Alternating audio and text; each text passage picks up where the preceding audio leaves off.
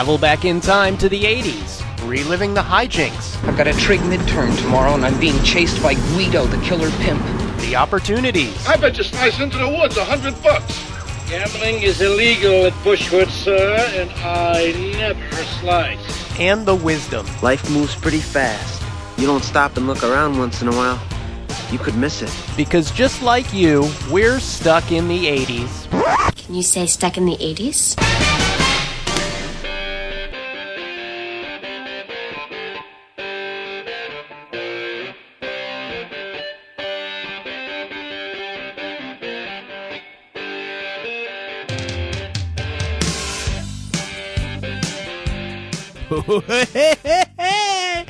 It's Steve Spears. I'm gonna sing a song for you. I'm not that bad. You are that bad. I'm that bad. I sound like Krusty the Clown. Kathy, you look good today. I want to eat you up. I'm hungry in the 80s. I'm hungry for your love. Okay, well, yeah, it's stuck in the 80s time, and the Times pop critic Sean Daly has had far too many. I need more runts. I need more runts. No more candy. It's a very special episode today It is, and not that just I have because we very can't little forget it. part of, too. Yeah, why didn't you have? Today's our special interview with former MTV VJ Adam Curry, who we interviewed last week. You know why you guys didn't want me to participate? Why? Because I was going to ask him if he still feathers his peeps. I'm just kidding, Adam. That's actually a joke from Triumph the Insult Comic Dog. It is. I apologize. Yeah, he asked that about Richie Sambora. No, Adam Curry, very funny. The Podfather, they call him. They do. He's the father of the podcast. And you and Kathy had a great interview with him. Yeah, we were so happy. Adam called us from England and chatted us up for about 40 minutes on just about anything we wanted to talk about. And he's hilarious. He's just as cool today as he was back then. And it was a great interview. And we didn't want to chop it down to 10 minutes to use for our MTV show. So we said, let's use the whole thing this week and let our listeners, enjoy the mellow goodness. Does he have a good voice? Oh, yeah. He's got a radio voice. I mean, Does he use any profanity? a little. But that's the flavor, baby. That is the flavor. Now we're sitting in butter. I would have participated in the interview, but I was at a Steely Dan show the night before. Steely Dan and Michael McDonald. You can imagine that thing raged all night. I was taking it to the streets afterwards. So I got stuck in walker traffic behind wheelchairs and walkers, so I couldn't make it in time. But I wanted to be part of it, and I understand that you and Kathy had a great time. I understand that Kathy is now dating Adam Curry. Is this correct? This is true. Yeah. But Kathy's not here right now, so we're basically naked like the old days. Yeah. You're extremely hairy. You're a very hairy man. Except in the parts you should be hairy, which is I don't understand at all. But anyway, Yeah, for so men. I can't wait to hear this Adam Curry. I'm really excited about it. Yeah, so enjoy the Adam Curry interview. We'll be back after the interview to do our Frump Delicious segment. That's pretty good Spears, isn't it? No. So enjoy Adam Curry. We'll be back shortly afterwards with this week's Name That Tune.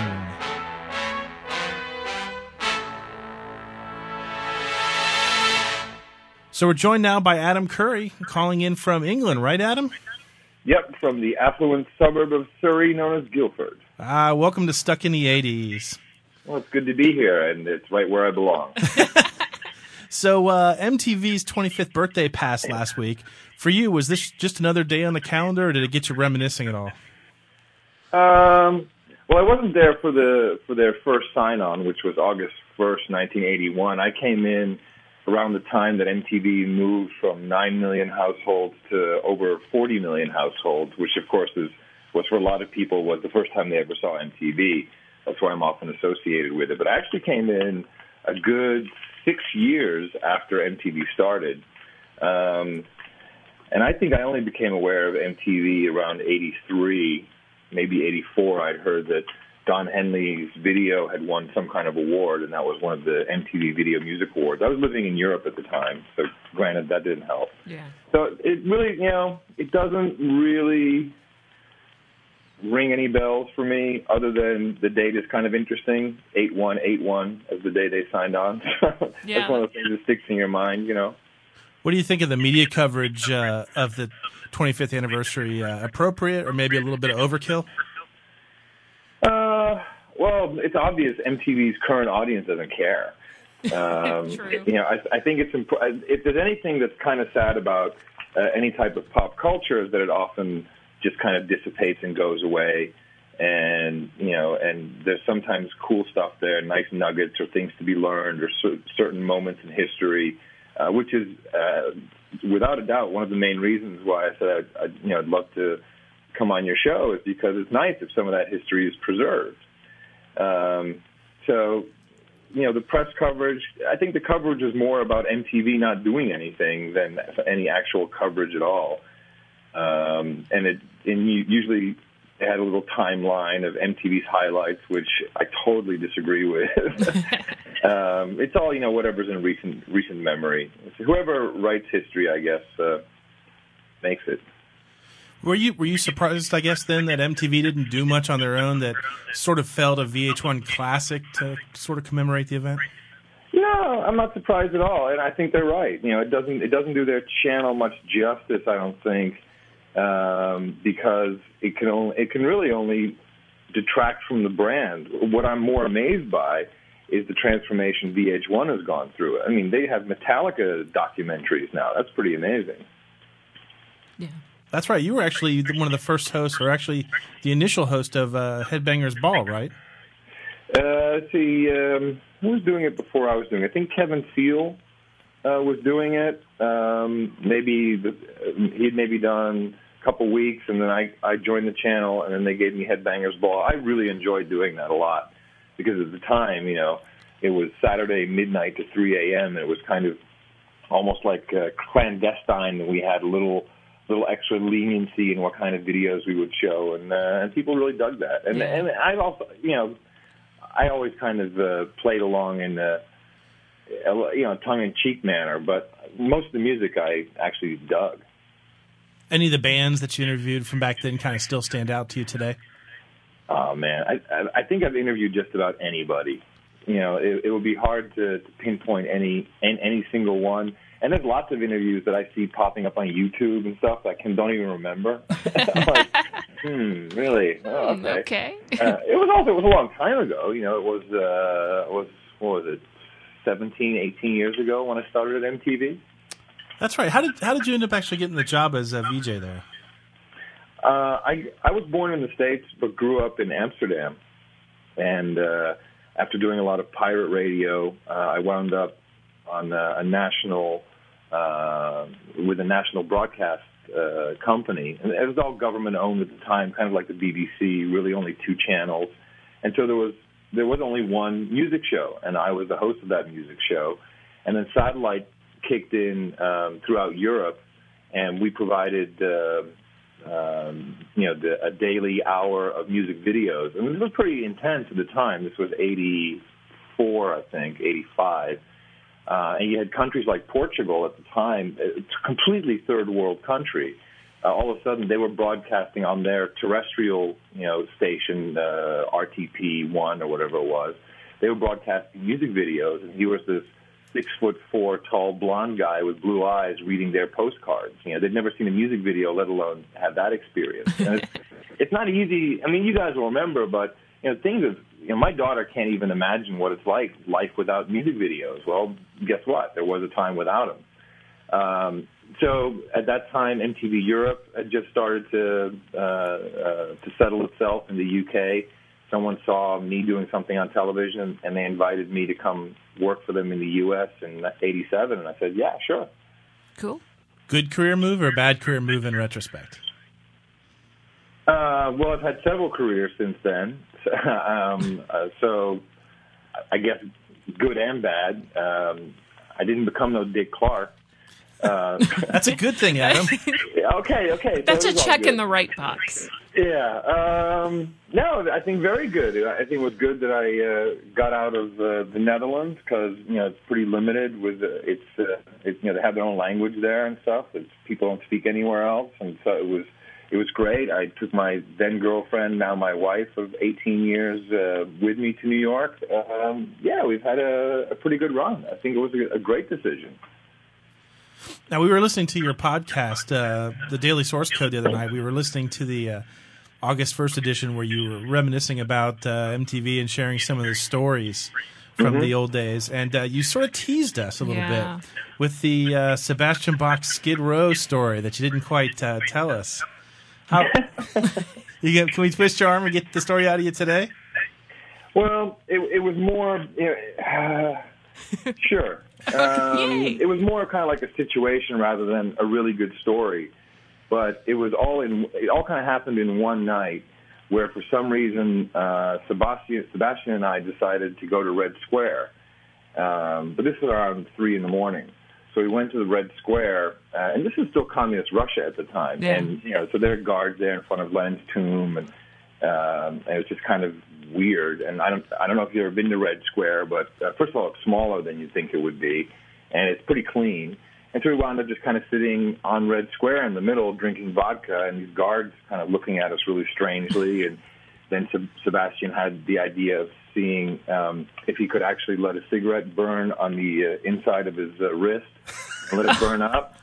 And so that was fun for about 15 minutes. Oh. And then we went back to the hotel, and that so it really doesn't have that much to do with Sebastian, but I quite clearly remember that it was us and I think a couple of the guys from the Scorpions. It was a lot of different people kind of hanging out in front of the hotel, and the Moscow Hells Angels showed up.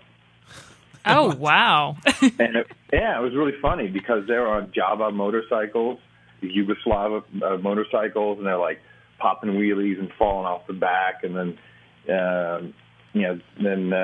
all of a sudden the police show up, and then there's this guy with a really oversized hat, and he's hassling the merchandise truck, and he had to have like a stack of 50 T-shirts. It was just one continuous blur of events, but it's kind of hard to really grasp what it was back then because, it was in communist Russia. This is not a place you just went to.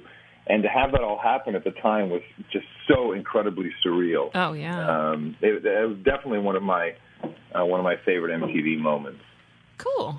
Of all the places you were able to travel to and visit during your tenure there, is Red Square the one that stands out as being the most unique, or did you have another experience that kind of stands out as well? There was so much. I was like the only VJ who could ski. So MTV for a number of years did shows that involved like the Pro Mogul Tour or later snowboarding. And since I was the only guy who could ski, literally I've skied in the most beautiful places in the United States. Cool. All over Colorado, Breckenridge, Vail, Aspen, Snowbird, what's up there, the Glacier in Vancouver, British Columbia, just, everywhere. And we used to get to do all kinds of, really cool stuff. We had the MTV Beach House was a lot of fun. Spring break, went to several different places. Definitely got around. I know I've seen every single one of the 50 states in the United States. That's for sure. Oh, that's impressive. Yeah. So, when you left MTV in, was it 94? 95, I think. 95. Yeah, 94, 95. Were you happy with the direction that the network was going in? Could you tell that it had taken a definite turn away from showing music videos into doing something completely different? Well, there's kind of two questions in there. I wasn't happy with what MTV was doing from day one. I thought it was like, what the hell are you guys doing? This is pretty lame. All the good shit never gets on the air. And anything that was funny, which of course usually involves a joke, and if the joke was about an artist, then it would never air. And that was really very uptight, very much a part of, they're very much a part of the machine that is the music business. Yeah. Do I think MTV made the right business decisions? Yeah, absolutely. They clearly saw the writing on the wall. The video outlets were widening, and that the distribution of music videos would be really widespread, which they already knew around the time that Michael Jackson started, giving his world premiere or planetary or intergalactic premiere to the BET. So MTV all of a sudden was competing with BET, and like, whoa, wait a minute. And then we had the box and all kinds of stuff that was coming on. At the same time, MTV had struck gold with remote control. Oh, yeah. You remember Remote Control? Oh, sure. Yeah, Big, definitely. we're big fans. Exactly. So Remote Control did something really unique in 30 minutes every single weekday. Is they scored a 1.0 or sometimes a 1.1 rating. And that was anywhere from twice to three times what video programming would get. So the short form programming for MTV was then born. And, you know, in that business, double the ratings means more money. That's just a fact. So then they, you know, and actually I have to give credit to the MTV, or you can blame or they can take credit, whichever you prefer. And the MTV News Department really spearheaded that. And it just drew, you know, every new piece of long-form programming took away from the music programming. And although unfortunate because there was a definite vibe, you know, there are other stations that are doing that. Kerrang! Channel, The Music Factory. I mean, there are kind of like, you know, MTV-like stations out there that still have a bit of the vibe of people being into the videos and talking about them. It's just, you know, MTV had just a huge smash, a huge major brand that is very valuable, and a different type of programming worked for them. So in that regard, I think they did everything right. Yeah. Although I hate that fucking Fabulous Sweet 16 show. That's a piece of crap. I just hate it. I get so angry. I get so angry every time I see it on. And yet I sit there and watch 5-10 minutes of it. Then I just get angrier and angrier. Yeah. Yeah, well, especially because my daughter's turning 16 at the end of the month, you know, and it's like we have to get the place that's wide enough for me to drive the Mercedes in with the bow around it. Oh, yeah. Yep. Oh, man. Wow. I have a question for you. I was listening to Daily Source Code, and I have to say I'm totally addicted now. But I was just wondering if you could tell us a little bit about what you're doing now. Okay, I'll back it up until after MTV. Okay, perfect. In the like from 1993, well, I was on the internet in 1988, and this was before the World Wide Web, and I found that, you know, the audience that was watching MTV was pretty much the same audience that had access to the internet. It was like college kids. Yeah. So I had a pretty good interaction, and people would send me, you know, stuff about concerts that had happened, you know, near their school or whatever, and I'd talk about it on the air. So that was a pretty interesting feedback loop that I had, which went outside of anything that MTV had. And I really learned Unix, you know, and had to go through. It was really hard to get on the internet back in those days. Oh, yeah, yeah. Flip accounts, remember all that shit? Oh, yeah. Definitely. So, and we had Gopher, and I set up a Gopher server, which is, you know, kind of like an outline or a menu structure where you can go from server to server, very much like what the web is without pictures almost. And actually, you know, just started kind of putting my what I'd call today show notes, but, you know, just collections of stories and things that I'd found around, I'd put those up there and people would contribute, and it was all kind of rudimentary and all very text-based. But I did see a lot going on there, and then I got an email from Mark Andreessen in Champaign-Urbana, Illinois, and he said, try this out. It's something I've been working on, and so he sent me the server, the HTTPD, the NCSA HTTPD server, which, of course, would drive the Mosaic browser. And then my eyes opened up, and I went, oh, well, that. This is where it's going to be at. It's pictures today, but you know what's coming. Let me see. I don't know if I hadn't started my company yet, but it was running in tandem, really. And I said one morning I was driving in to MTV, I'm like, man, this is nuts. I'm at the Lincoln Tunnel, and I'm like, you know, I'm going to go in there, I'm going to do my segments, not even see the videos, take the check, go home, and then sit on the internet until the middle of the night. So after I was doing the top 20 video countdown after that one video, I said, all right, that's it. I quit. I think there's something bigger for me on the internet. See you around. And I left, and I called my wife, Patricia. I called her on the way home. I said, guess what? I said, just quit MTV. She said, finally, about time. So that was pretty cool, actually. Yeah, that's the correct response you were hoping for. Yeah. And I said, but you know that if I don't get some shit together in a year or so, you know, smaller house. She said, yeah, that's okay. Yeah, big talker, right? And then I started my company, but it was like literally the next weekend that MTV sued me over the domain name. That's a whole story by itself. Oh yeah, that's right. I did read about because that. of course they had let me register that, and as long as it didn't cost them any money, and they thought AOL was going to be the way to get into quote cyberspace. Yeah. Remember, they had a big deal with AOL. And I started my company OnRamp, which didn't really know what it was until a guy showed up at my door, and this was like 12 years ago, and he said, I think we can get the Grammys. We can do a cybercast. So it was cybercast. What's that going to be? So, well, there's radio, television, then there's the web. And I think I can get permission to do all this stuff and do backstage cameras and at the time we had See You, See Me video, 1 frame per second, and chats and IRC. And so all right, and so I flew out to LA the next day.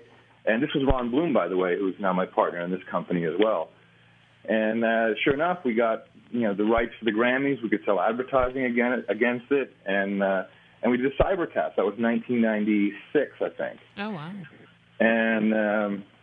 And so they said, after all that, and that was quite successful. We had to bring in T1 lines into the Shrine Auditorium. That was nothing. There's absolutely no one even really. They were looking at what we were doing, saying, "What the fuck are you guys doing?" Exactly. And now it's pretty normal. You've got cameras built in your laptops and all that. We had the first Casio consumer digital camera. We were taking pictures and literally connecting it through a cable, a serial cable, mind you, to a laptop, and the pictures were on the internet, 10 minutes later. That was a really big deal in 96. Oh, yeah. And then, we're like, wow, this is great. We went back to New York. This is going to be fantastic. We're going to be able to work with Hollywood and put all this stuff online, and everyone's going to be able to have their own transmitter, and no one fucking called. It was like, all we heard was crickets until Anheuser-Busch called. And they said, hey, we saw what you guys were doing. That's pretty cool.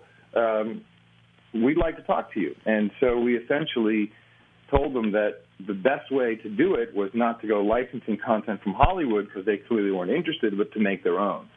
And content could come in many forms, right down to, before there was the born on date, we actually could take the code off the barcode and tell you when your beer was born. That was the whole born on date was our idea. Oh, sweet. Cool. So we built Budweiser.com, we built PlanetReebok.com, Continental Airlines. We even did a whole bunch of Procter & Gamble stuff. This was really the big, and this is, again, 96, 97. This was really pre-internet bubble. This was real work, real clients. And so we took that public at the end of 96. And around 1999, we said, look, all the shit that we've been charging people so much to do, it's going to be boiled down into software packages, and it's really going to be a different world. And we were basically a huge interactive advertising firm, if you will. We even bought and sold $500 million worth of media for some of the biggest companies in the world, ranging from primarily banners to you name it. We really worked in the early days on a lot of that stuff. Mm-hmm. Continental Airlines, the first to do ticketing. We did all of that. So we sold it in 99, which was turned out pretty good. Everyone told us we were crazy, but it was actually pretty good thing to do. Since in 2000 everything else blew up. Yeah. And then my wife and I decided we wanted to move back we actually wanted to go to the United Kingdom and live here for a while. But we had 3 dogs, 3 cats, and there was all kinds of issues with quarantine for the animals. And those laws were changing, but regardless, we had to stay in an EU country for 6 months minimum. So we moved back to Amsterdam. Didn't like that as much as when we left it 14 years earlier. So then we bought a castle in Belgium, and I learned how to fly helicopters, and then kind of mucking around and got into this podcasting thing. And I called Ron up after about 6 months of messing around and learning and building and contributing. And I said, dude, what are you doing? He says, I'm playing golf and building condos. Well, fuck that. Let's go do this podcasting thing. And so January, what was it, January 2004? Or 2005, I'm sorry. Yeah, January 2005. We met in Miami with a bunch of people, and we knew that we'd come out the other end with no company or a company with only the people we wanted in it. And some people we'd worked with before, and some we hadn't. And at the end, we came out with a company, and not everyone who came in or went into those meetings that week was in the company, but we decided to start Pod Show. And then, of course, there's a whole bunch of stories after that. And we're, without a doubt, building a new form of media company. Oh, yeah, definitely. Definitely. That brings up an interesting question because, you were there for part of the MTV revolution, and now you're here at the beginning of the podcasting revolution. So I'm kind of curious, do you see podcasting or MP3 players, MySpace, iTunes, do you see any of those having the same kind of impact on the music industry that MTV did 25 years ago? Well, there's an overall change that's taking place. And a year ago, Ron and I were saying that within 5 years, 50% of all media that is consumed will be made by other consumers. And I think that's really a big part of what you're seeing that's happening right now. The first project we embarked on was the PodSafe Music Network. And now, luckily, in the early days of podcasting, before it was called podcasting, I certainly had advocated, just don't play any music because this is a very interesting thing we've got going on now. The last thing we need is the RIAA calling us thieves and shit like that. And that kind of worked. And then I'd never been someone to go online and search for music. I found it just way too tedious. Find, click, listen to a sample, download. It just doesn't work for me. But then I bumped into the Lascivious Biddies who are in New York, and I really liked their stuff. And I said, hey, can I play this? I just wrote them an email. Can I play this on my podcast?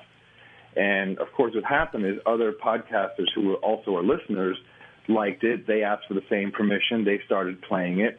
And, a couple weeks later, the band gets back to me and says, dude, we're like selling records. Something's going on with it. And so immediately, now Ron is a musician. That's his background. He's been a writer, producer, guitarist. He's built studios. He's produced quite a lot of stuff. And is an ASCAP artist. So we had some pretty interesting conversations about how the compensation model worked. And the first thing we said is, look, the way it's happening right now, it just doesn't open the door for enough people to get in. And it's very restrictive for podcasters to play any type of music because the licensing is just, it's out of whack. So why don't we make up a license where someone puts a song there, you can play it on your podcast, as long as you report it back to the network. And we put that in place, and before you knew it, we had a little mini enterprise there that is doing it almost an exact replication of what the music business does today, only without the hassle, and mainly because there's no money flowing that way. Where the money flows is when people just are able to click somewhere and buy a track, whether it's through the PodSafe Music Network or iTunes. We don't care. We don't make any money on that. But the whole idea of how powerful it is to hear someone say, hey, I like that record, man. I'm playing that again tomorrow. When's the last time you heard that on the radio? Oh, yeah. 20 years ago? Yeah. Because it's all been formatted and playlisted, and it's all, hammered into, just shoehorned into a certain way of doing things. That's okay, because that's what happens. But, so this total freedom, and coming from television and radio myself, it's really unbelievable, the freedom, because you actually can say that, and you actually can do that. You can do whatever you want, and the only person who's going to judge you is your audience. It used to be, oh, man, I hope the program director doesn't hear me f*** up. And now it's like, Jesus, I got like 25 emails of people telling me I'm an idiot. So, so that is a part of something that's really big that we overlook so easily because, it went so fast. We had no internet, then everybody had email, and then everybody has internet, and now it's on your mobile phone, and it's audio and it's video. This went so incredibly fast. We don't remember what it used to be like. So I'm even going back and saying, hold on a second. let's do something that was really cool, like bringing back the audio drama. We have Shadow Falls, which is that's exactly what it is. It's an audio drama, 25 actors, professional writers, professionally produced. And people are going like, holy crap, how come we haven't heard this? Well, it didn't fit into the format of what radio had become. And there's still a lot of fantastic things we can do. So with music, it's exactly the same. And I notice now that I hear a song on a different podcast that I've heard somewhere else or maybe played myself, and I have the same type of recognition.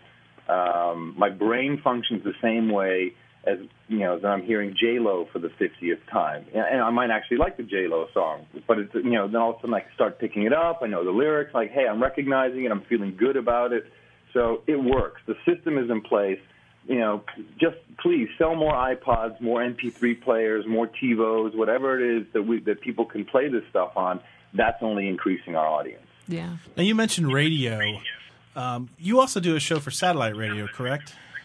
On Sirius?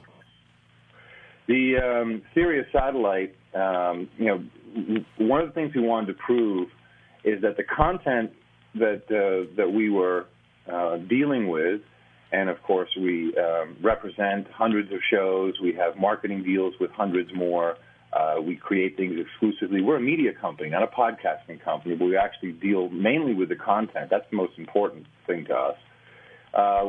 Let's validate that this can go beyond, quote, podcasting. Yeah. And we struck a deal with Sirius, and they're very happy. They love it. They can't believe the type of programming that is out there being created by people, and that they can then pass on to their listeners.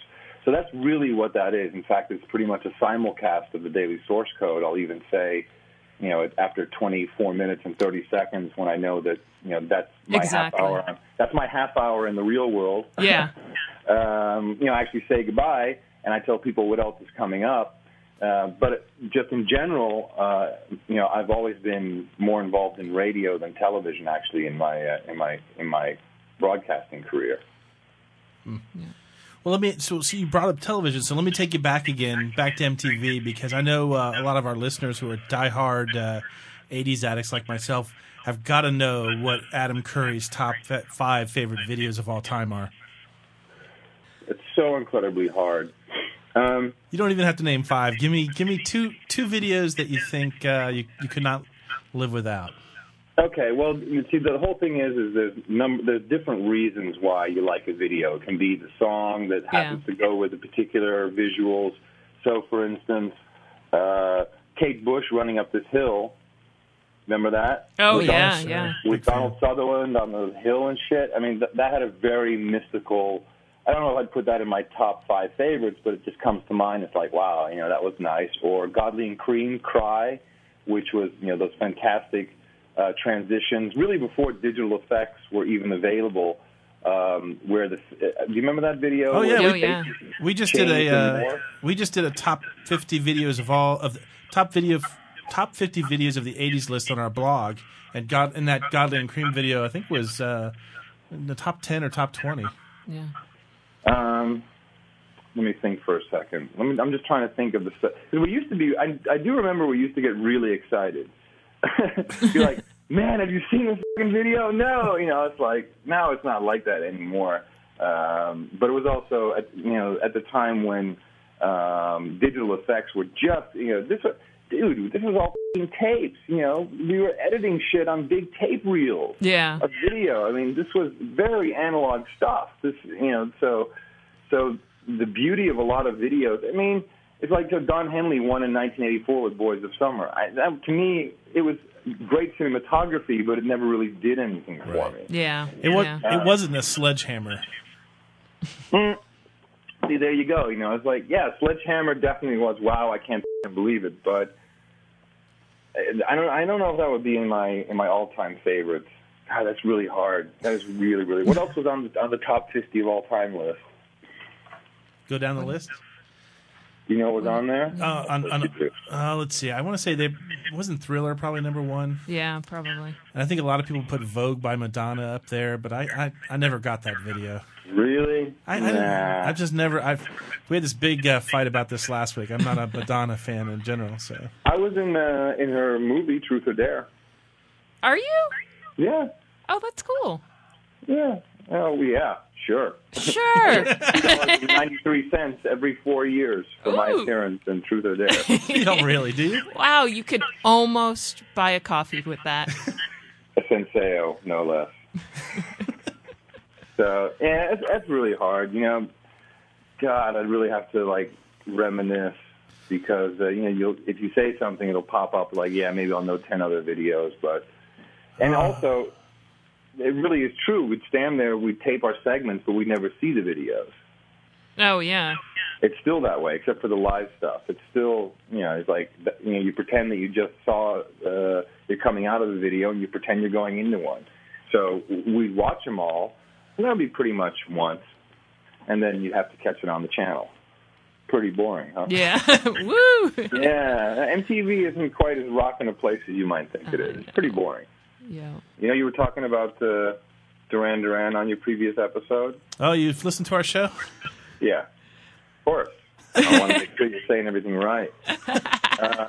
Uh-oh.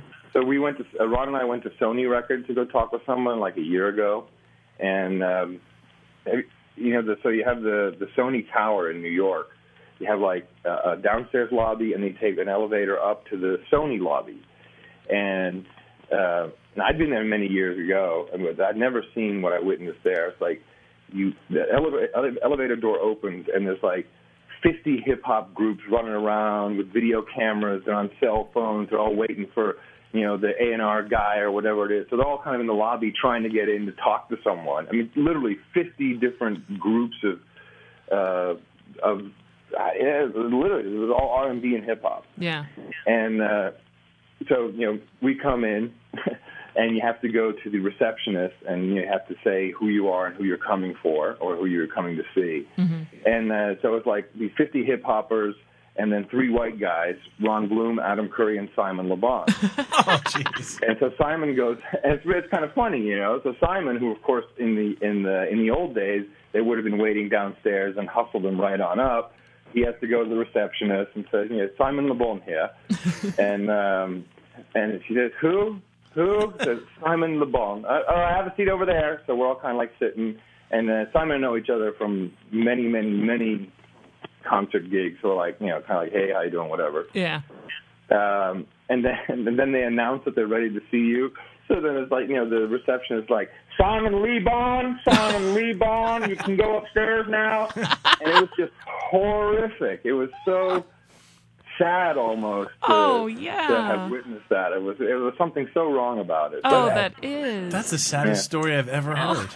Right. So You've shaken my belief. I got to go. Oh, man. You brought us all down. God sakes. You've shaken my very foundation. Yeah, I thought you'd like that. Oh, man. Poor Simon. Oh. No, I know not many people hold the 80s in the same reverence that I do, but, man, that's just like finding out that there's no Santa Claus. I know. Oh, really? Well, can I tell you a different story to make you happy? Oh, yeah, definitely. Please. Give me a name. I'll tell you a story. Come on, sit up on Grandpa Daddy's lap here, and I'll tell you a story about the old days of MTV. Oh. I got in a huge fight with Richard Marx once. That was yes, yeah, tell us. Anytime there's a fight with Richard Marx, I'm in. Yeah. Oh, yeah. What a dick. I forget what it was. There was something that I said in the top 20 video countdown. I, for the life of me, can't remember it, but believe it or not, I think it actually had to do with his hair. I can't quite remember, but it was some pun or something that was, of course, you know, Entertainment Tonight like lame. And he took so much offense to it that he and those shows are basically scripted. You know, I could say whatever I want to say, and I wrote a lot of it. But you know, so I'm kind of brainless. I'm just reading it, whatever.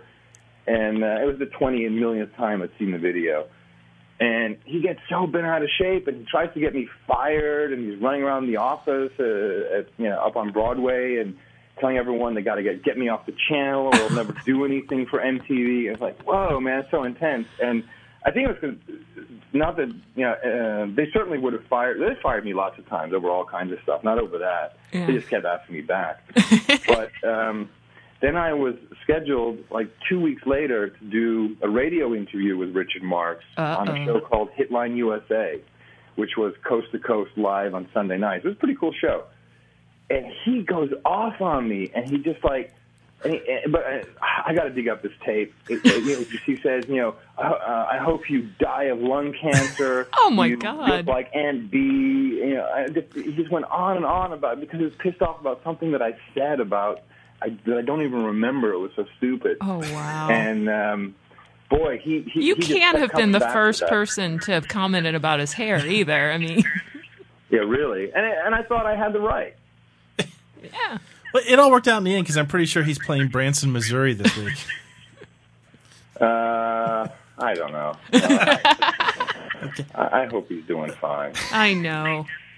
But, actually, there's probably 6 episodes of something called the MTV Chronicles, where I talk with Ken Clark, who used to be the director of On Air Talent, and we talk about all these crazy fucked-up situations that used to happen at the studio, which were, not the sex, drugs, and rock and roll you'd expect it to be, much more stupid and really hilarious. And he just sent me an email because he worked at MTV much longer than I did. He was really there with Martha and JJ and Alan and Mark. And he actually did say there was quite a bit of partying going on with people who used to work at MTV for the 25th in New York. And he sent me a message and he said, dude, we've still got to do another MTV Chronicle. So I'd say in the next week or so, we'll probably post something there. And when Ken gets on with me, it's like the most horrible stories come out. Oh. So if you want some good Excellent. shit. Yeah, he also holds the ultimate outtake reel. I've seen it. I know what's on it. But, gosh, we got to put that on YouTube one of these days. Oh, that is please. Oh, so yes. amazing. Do it. Yeah. All right, guys. Okay. Okay, thank you. Thanks for calling, Adam. You guys do a great job. Keep it up. We Thank will. you, you We'll be too. listening to you, too. Okay. Bye-bye. Bye. Bye.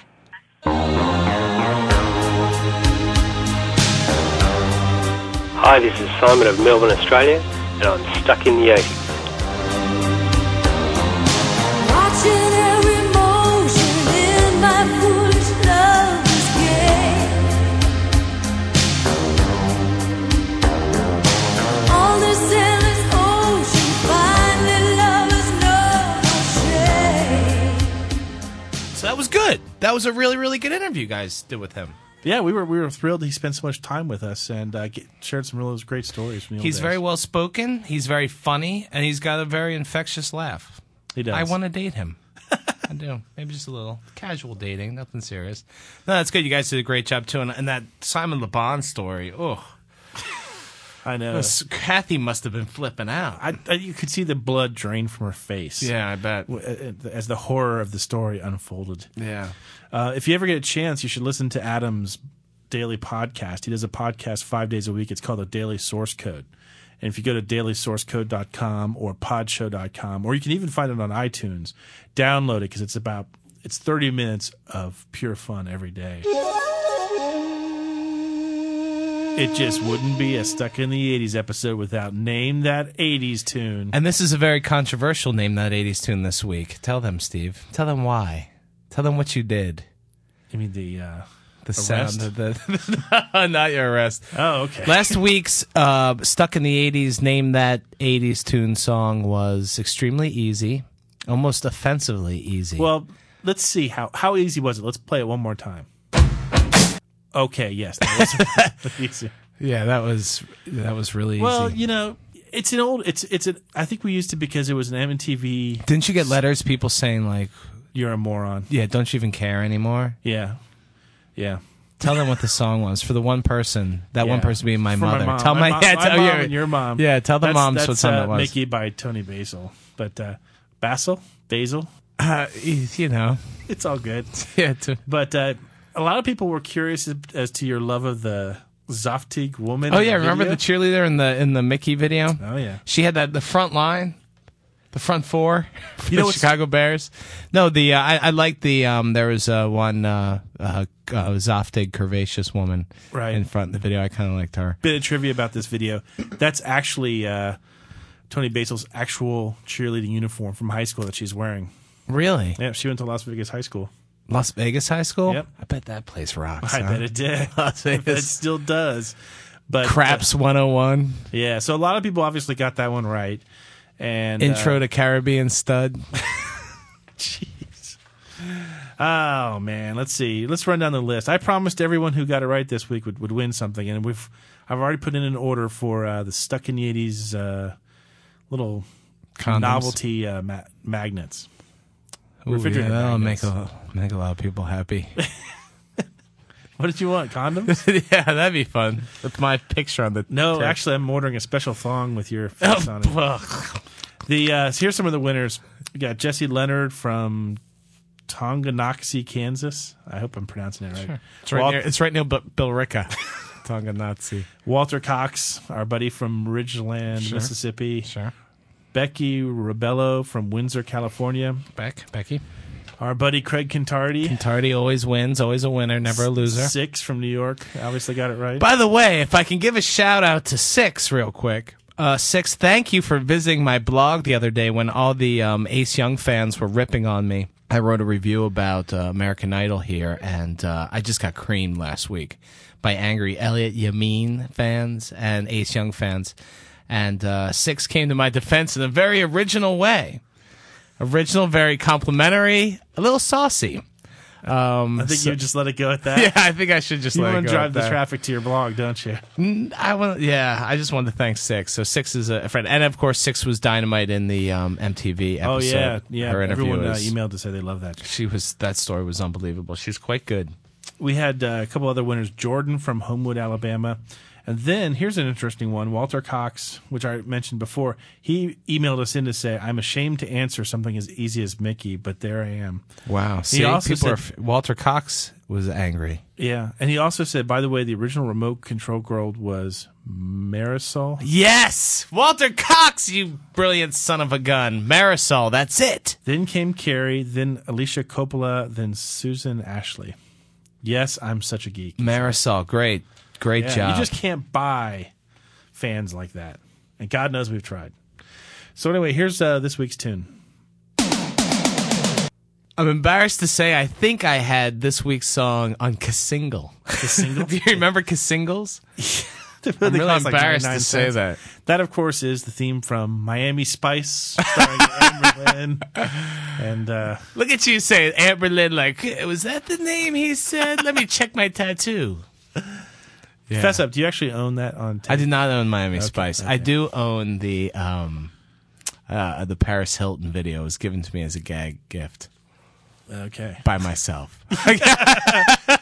So if you think you know the name of this week's tune and the artist who plays it, email us at stuckintheeighties@tampabay.com, and you have Sean's solemn word that he will mail you a piece of his clothing. Hey, tell them about our blogs. Oh, yeah. Well, we both have award-winning blogs, if they actually gave awards to blogs. Or read our blogs. Or read our blogs. But if you go to blogs.tampabay.com/popmusic, you can read the Sean Daly masterpiece. If you go And you can see Six's saucy comment. Oh, yeah, you if it definitely was will. by Six. Now I'm starting to think that maybe it was a Six imposter. I hope not.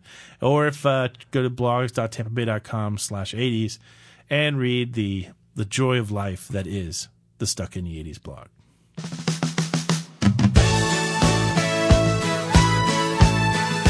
Hey, this is Jordan from Homewood, Alabama, and I'm stuck in the 80s.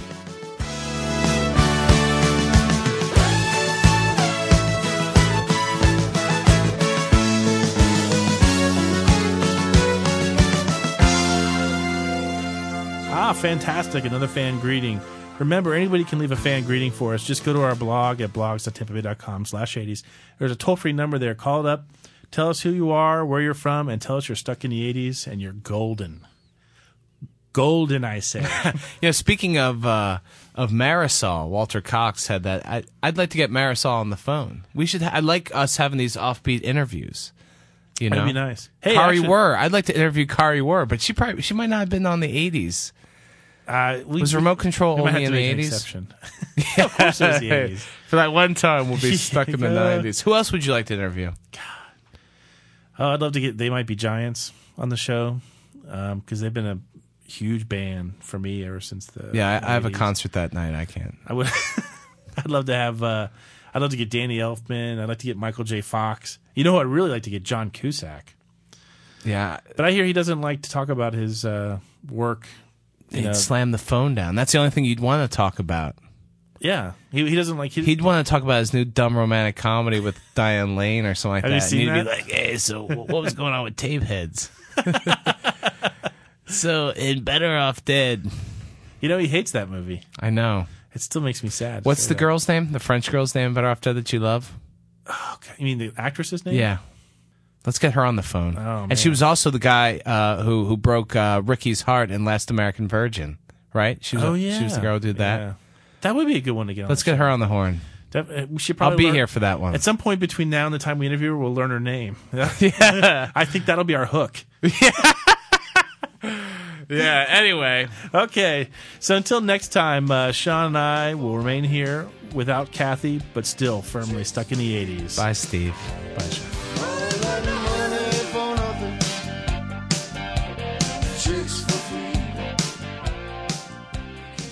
Stuck in the 80s is produced by the online department of the St. Petersburg Times and TBT.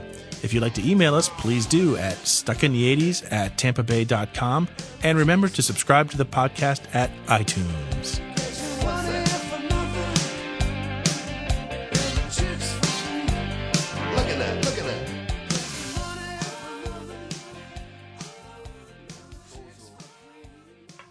Do you know what that is?